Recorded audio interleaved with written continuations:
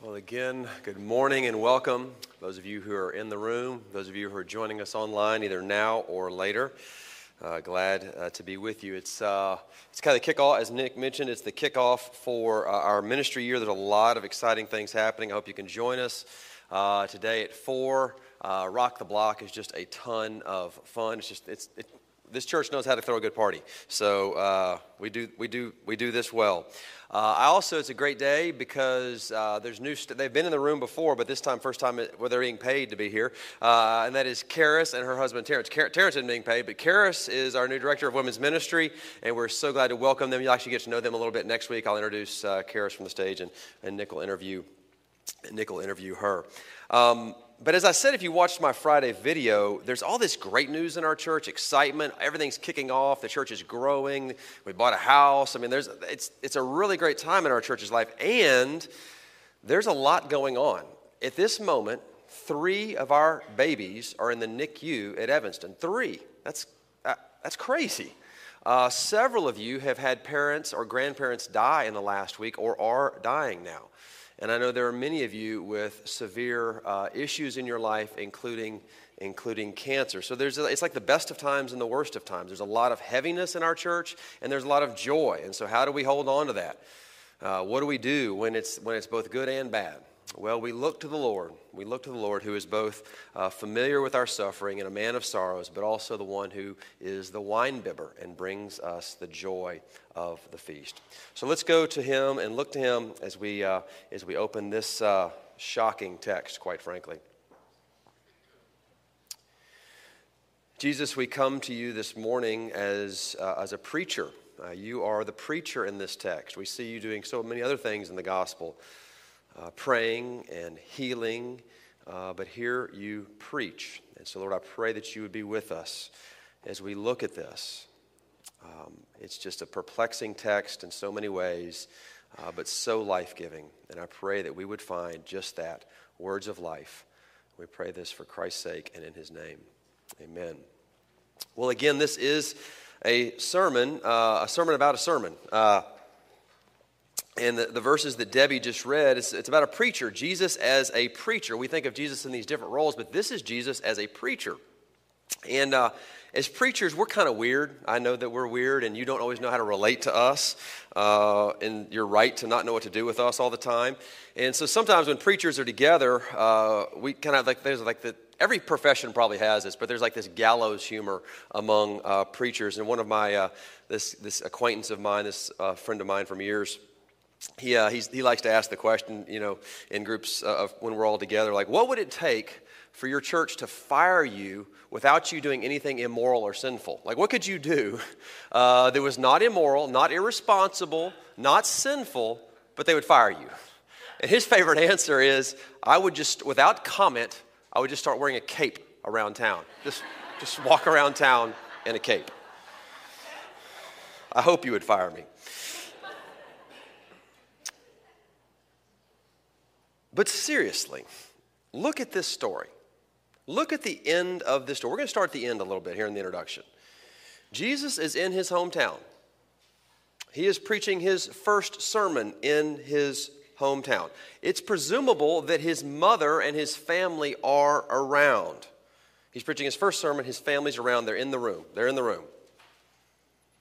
And his hometown church, because of what he says, tries to kill him. Now think about that for a second. They try to kill him. I've wondered, this is back to a little bit humorous. What could I say that would make you want to kill me? I just don't know. But seriously, what is it about what he says that makes this group of people want to kill him, throw him off a cliff? Now, we're kind of in the beginning weeks of a sermon series that we're calling Jesus Unexpected, the Gospel of Luke. Jesus Unexpected. And I've said that Jesus is so unexpected. He's so fresh. And I think he's unexpected for people who are new and investigating him. Maybe you're a skeptic here this morning and you're looking at Jesus. You've thought about him, you've heard about him, and you want to know a little bit more. I actually think that this passage is more unexpected for those of us who have known Jesus for a long time and have followed him, which is to say, I think this is just as unexpected, maybe more so, for the Christians, the followers of Jesus. Now, the first several weeks of this sermon series have been the first couple chapters of the Gospel of Luke. They've been prelude. We've seen Jesus' incarnation. We've seen this figure who goes before, John the Baptist. Last week we looked at Jesus being baptized and being tempted in the wilderness. But now it's game day, like it is for the Bears Day. It is game time. The preseason is over. Luke chapter 4, Jesus is beginning his public ministry. He's 30 years old. This will end in his crucifixion. Today's passage is about him proclaiming the good news in word. Next week, we'll see it's proclaiming the good news in power with his miracles. That's next week, okay? And both of them are some kind of riffing on this Isaiah 61 passage that we will look at. But with a story like this, I think there's a lot of questions in this text. But this is the question. What on earth did he say that made them want to kill him? Why do they want to kill him? Because of what he says. What is going on here? So to understand why, I'm just going to kind of tell the story. I've got a little bit of an outline, the background, the message, and the human heart. But really, I'm just going to kind of work us through this story to understand why they wanted to kill Jesus based on this sermon. First, the background. Now, I'm going to go big picture and then kind of narrow down to a building in Nazareth. So, big picture, the Jewish people at this time, we're in the northern part of Israel. If you know the geography of the Middle East, they're up by the Sea of Galilee in a little town called Nazareth. But at that time, all of Judea, and this has been true for some time, is under the thumb of the Romans, okay? So they are being, they're taxed by the Romans. They're ruled by the Romans. The Romans use crucifixion to show their power to the Jews. So they'll hang these naked people along the streets and say, don't mess with us. That's why people like Pontius Pilate and Herod are in the Gospels, because the Romans are very much in charge. They're very much in charge. And the Jewish people are not terribly happy about this. Can you imagine a foreign power who doesn't speak your language, doesn't have your religion, and taxes you, is in control? You would not be very happy.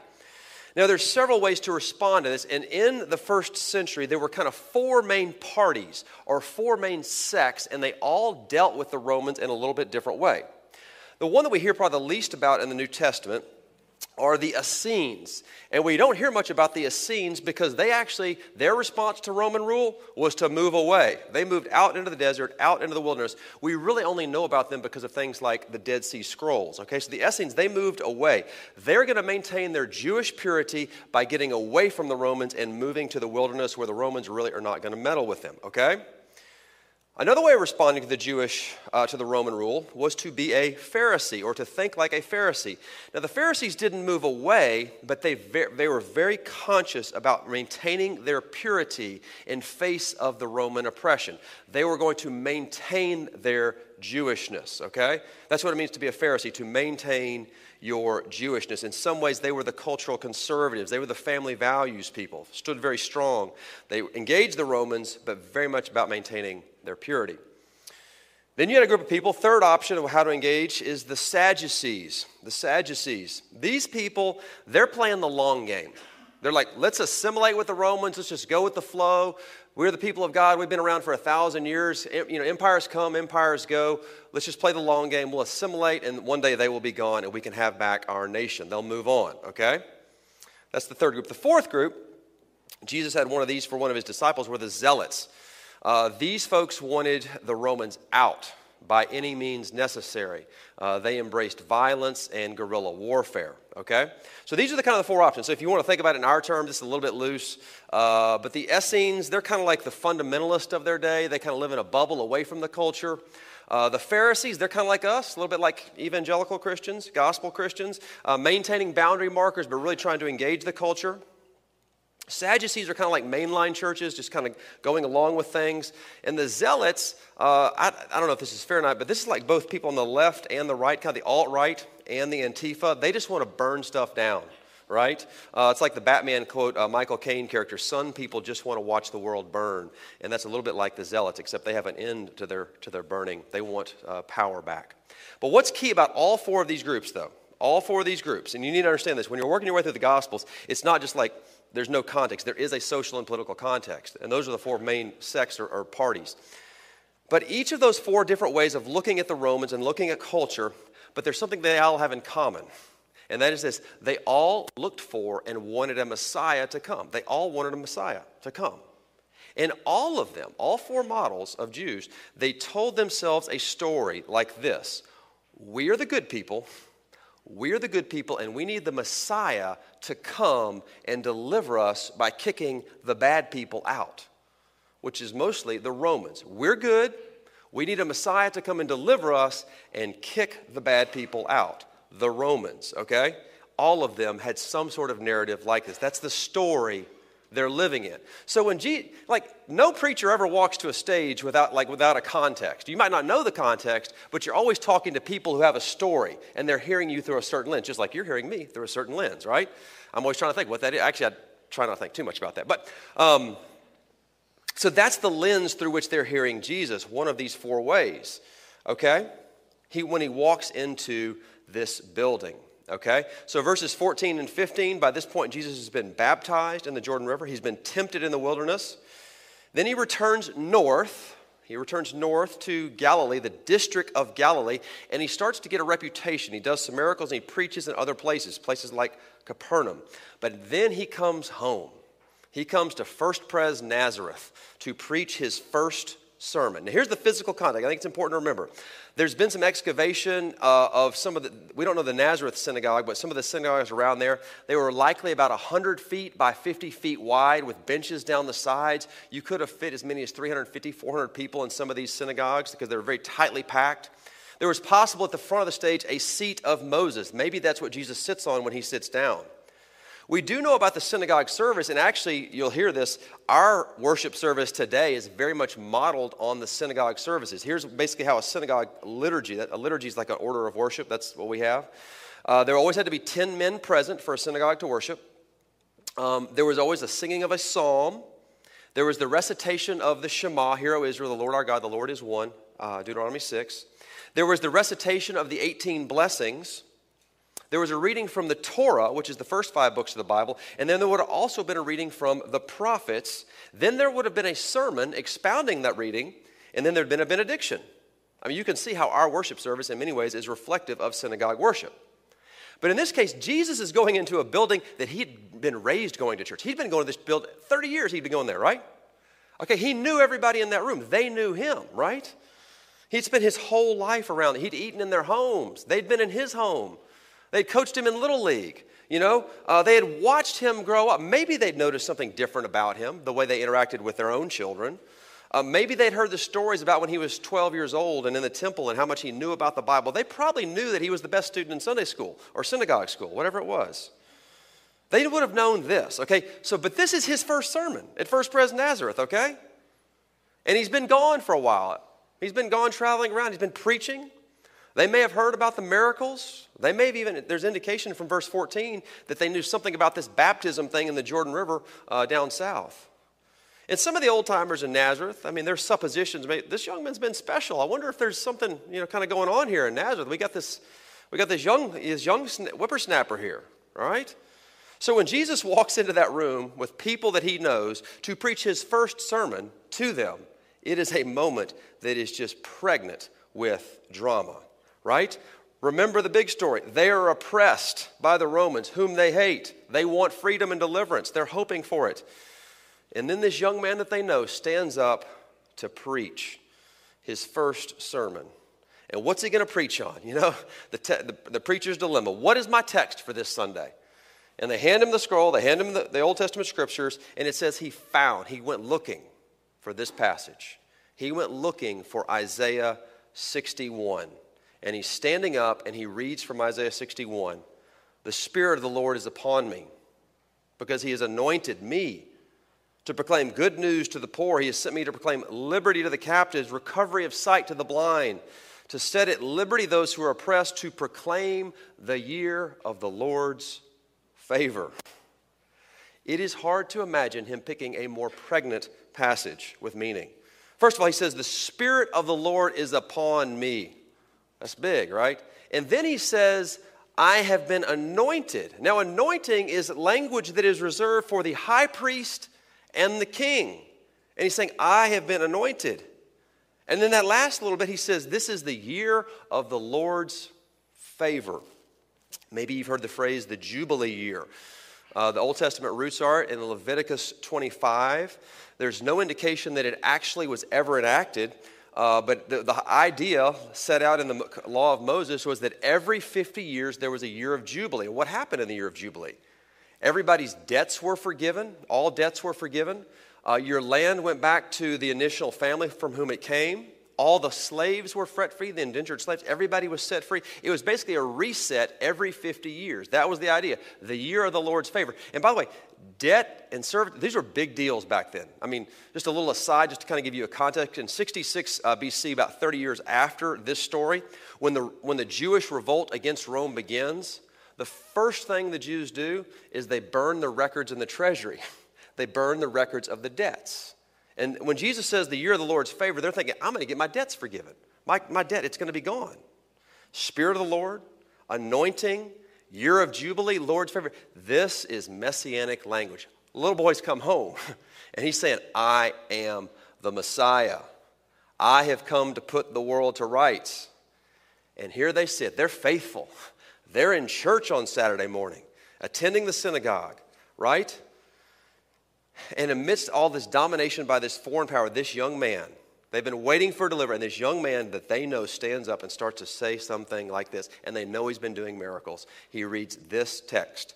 And then, this is such a dramatic moment. If you don't think Jesus is dramatic and he has a sense of Hollywood, he rolls up the scroll, hands it back, and then he sits down, which was a sign of authority, okay? And I love, verse 20 is like the obvious verse, and all the eyes of the synagogue were fixed on him. You think? You think? Okay. The hopes and dreams of a people appear to be realized. The longings of a forlorn people are being met. The time has come. Messiah is here. We are going to be delivered. And oh, he's from our hometown. You know, somebody in the back of their mind is thinking, I'm going to put the sign up. You know, entering Nazareth, population 312, birthplace of Jesus, visitor center to the right. Except there's one thing missing. There's one thing missing. These people had been they know the Bible. They had heard the Scripture. This is an oral culture. They don't have Bibles of their own, so they very much know the cadences of Scripture, especially pregnant passages like this, especially passages about the deliverance. They knew this passage. They know how the end of this verse goes. And they know that Jesus has cut it off. I mean, yesterday I got the chance to go to a Cubs game. Great game, except for the fact that the Cubs lost, but beautiful day. It was a great day. But if you go to a Cubs game, part of the worship service, the liturgy is right. In the middle of the seventh inning, somebody takes a microphone and says what? 1, 2, 3. Right. You got it. That's what, okay, thank you. But that would have been in there. They know what happens next. They know what is next. And when Jesus cuts the quote off and says, he says the day of the year of the Lord's favor, and then he stops. They knew what was next. They knew what the next line in Isaiah 61 verse 2 was. And he doesn't say it. And what was that word? The day of vengeance of our God. The day of vengeance. He omits that. They would have expected him to continue the quote. But he doesn't say the day of vengeance. What does this mean about our relationship to the Romans? Why does he not finish the quote? Why does he not talk about the day of vengeance? Hold that thought. We will finish with it. Because what does he say? What does he say? He finishes the year of the Lord's favor. He rolls up the scroll, and then he sits down, most likely on the seat of Moses, and then he says, he's sitting down. Should have put a chair up here. He sits down, and he says, today, this scripture is fulfilled in your hearing. Now, Now, on the one hand, he is looking back. He is saying, I am the fulfillment of everything the Jewish scriptures, the Old Testament, have pointed to. I am the fulfillment. At the end of the Gospel of Luke, we'll get to this in the spring, in Luke chapter 24, Jesus basically says, everything that's in the Old Testament, everything that's in the Jewish scriptures, it's about me. And that's what he's saying here. But that's not all he's saying. He's not just making a comment about the past and the scriptures. He's also making a comment about the future of the world, because when he says today, that word is loaded with significance. It is loaded with significance. It's used 11 times in Luke, and what it means is the kingdom has come. A new era has dawned.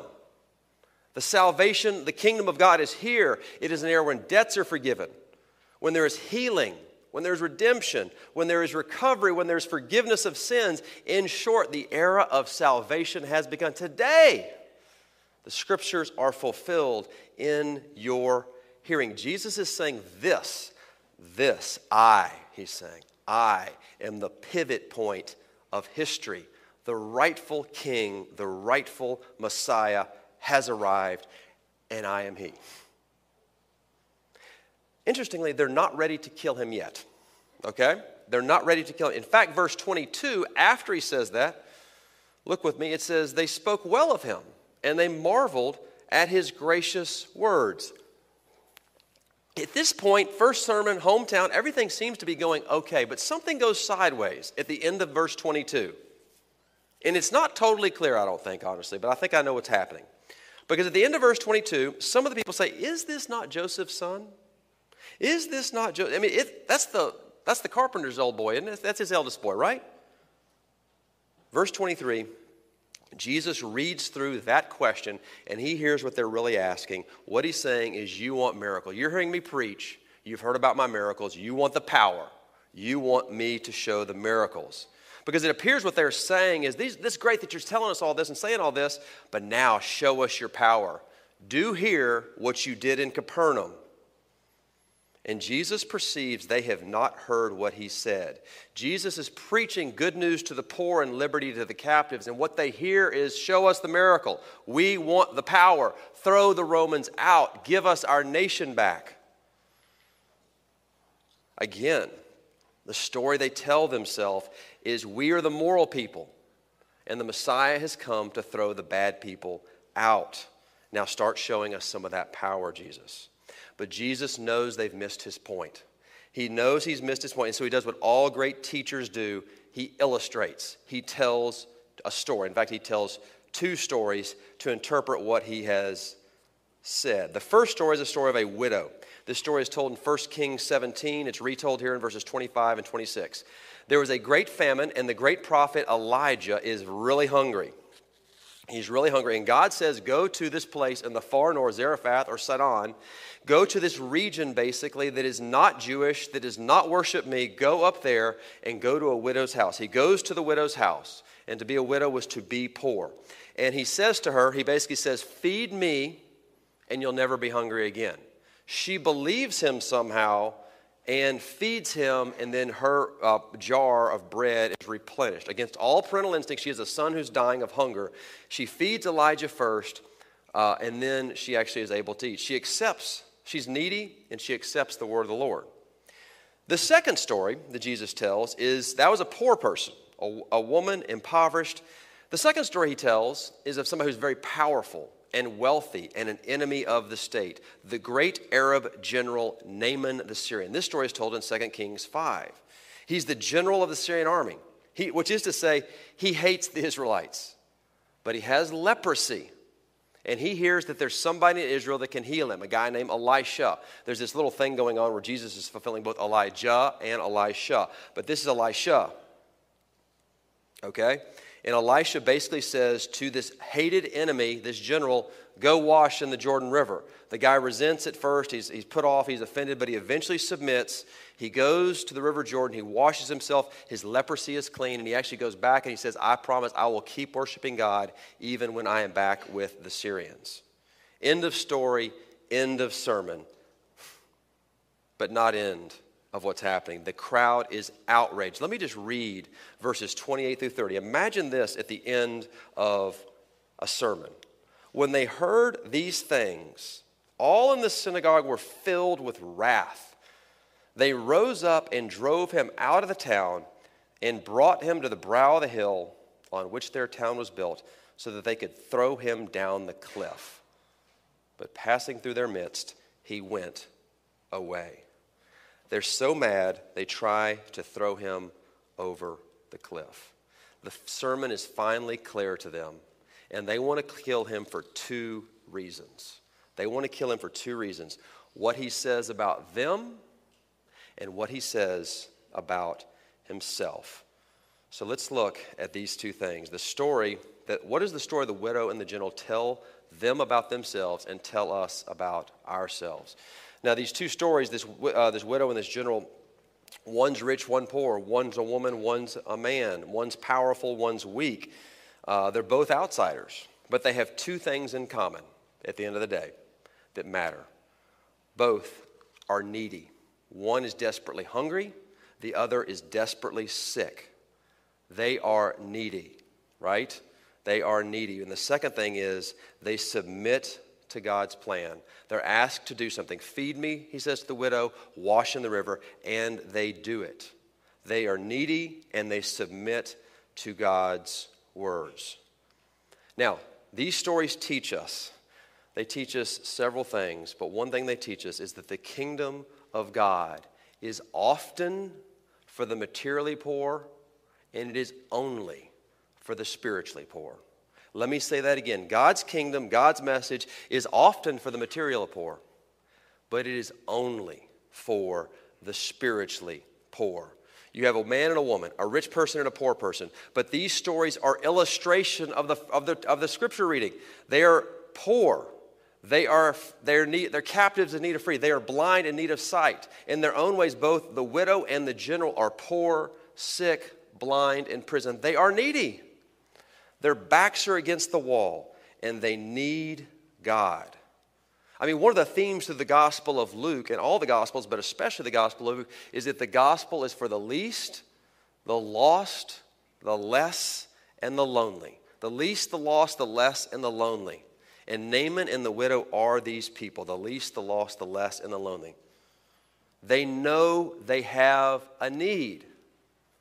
The people in the synagogue don't believe they have a need. They don't think they are that bad. Remember, they think we are good, that we are good, and we just need a Messiah to come and kick the bad people out.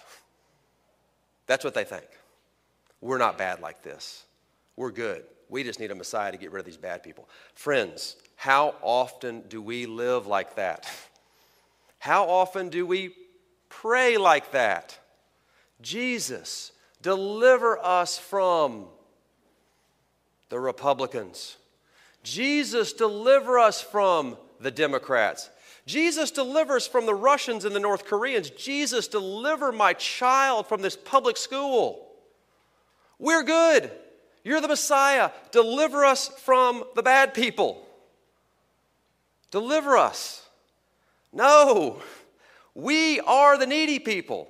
We are the widow. We are the general with the leprosy. We are the people in need. And Jesus doesn't come to deliver us from our enemies necessarily, not in this day.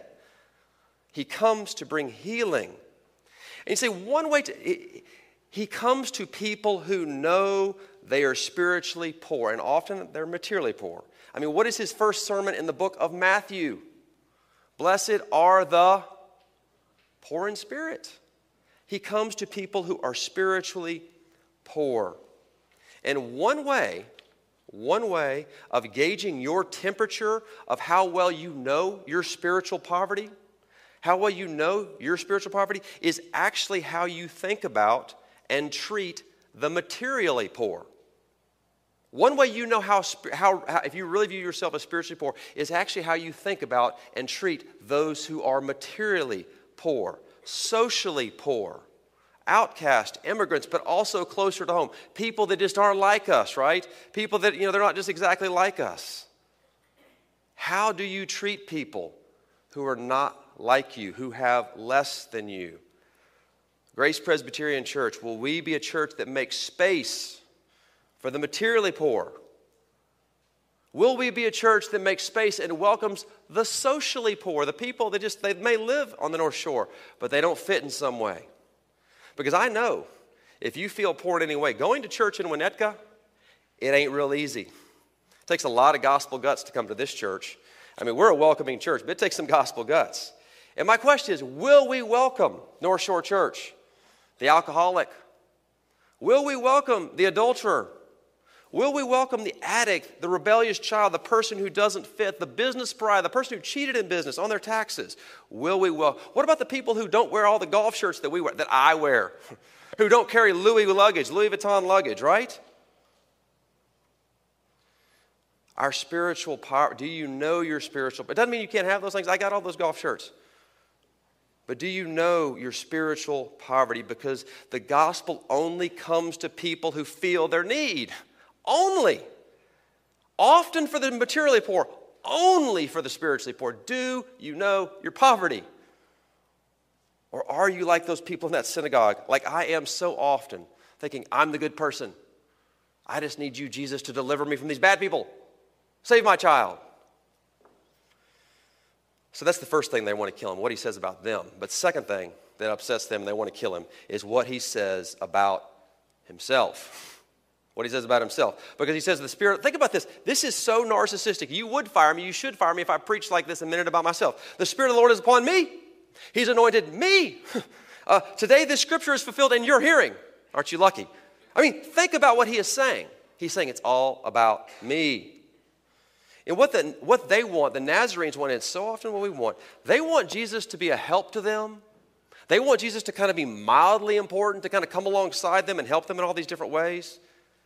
What they don't want Jesus to be, and what we struggle to want Jesus to be, is to be our all in all.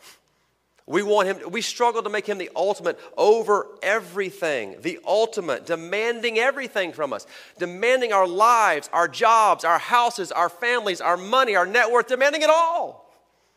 He's saying, I am the Lord. I am the Lord. I'm not just here to kind of help you out a little bit, have you fix this problem. I am the Lord. You know, C.S. Lewis has made famous this line of thinking that I'm about to give you. I've given it to you before. Because people look at the life of Jesus and they're like, man, that is a really good moral teacher. He is a really good moral teacher. You know, turn the other cheek. You know, all the other things that he says that are so lovely. Jesus, that's not an option. Because he says things like this. The Spirit of the Lord is on me. I'm here to proclaim the year of the Lord's favor. Right? As C.S. Lewis famously says, he has not left the option of merely a good teacher open. He is either a liar, he is a lunatic, or he is the Lord. He is who he says he is. Who do you say he is? Who do you say he is? And I think there's some level, you know, this is the reason they want to kill him. They want to kill him because of what he says about them and what he says about himself. And at some level,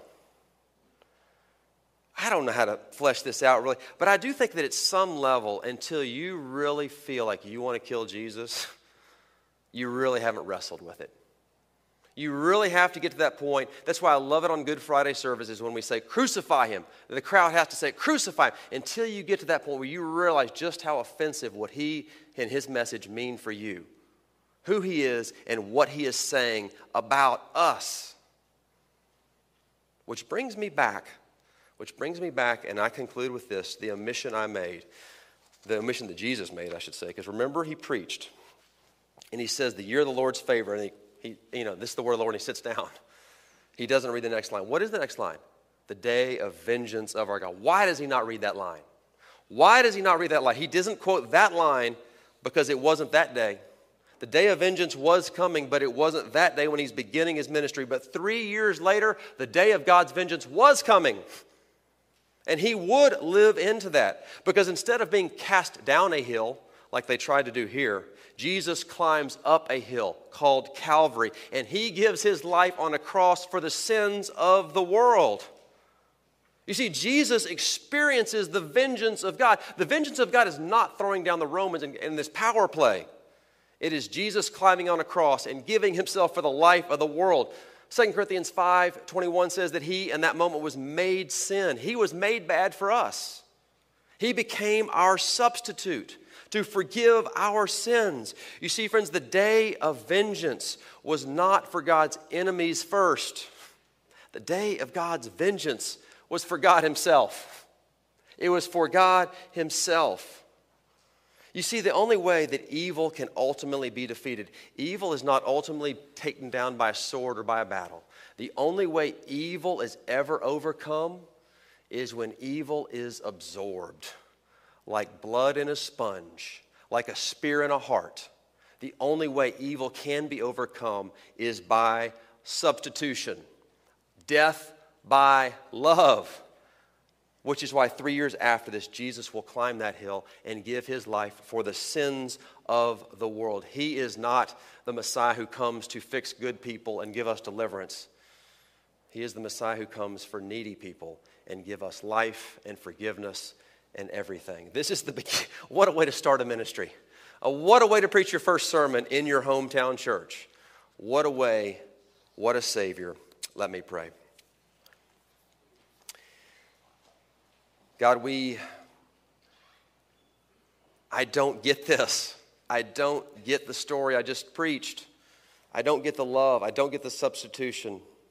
Lord, I pray that in some small measure, by your Spirit, by the sacrament that we're about to take, that you would help us to take just one small step closer to understanding who we are, and more importantly, who you are and what you have done for us. Lord, be with us for Christ's sake. Amen.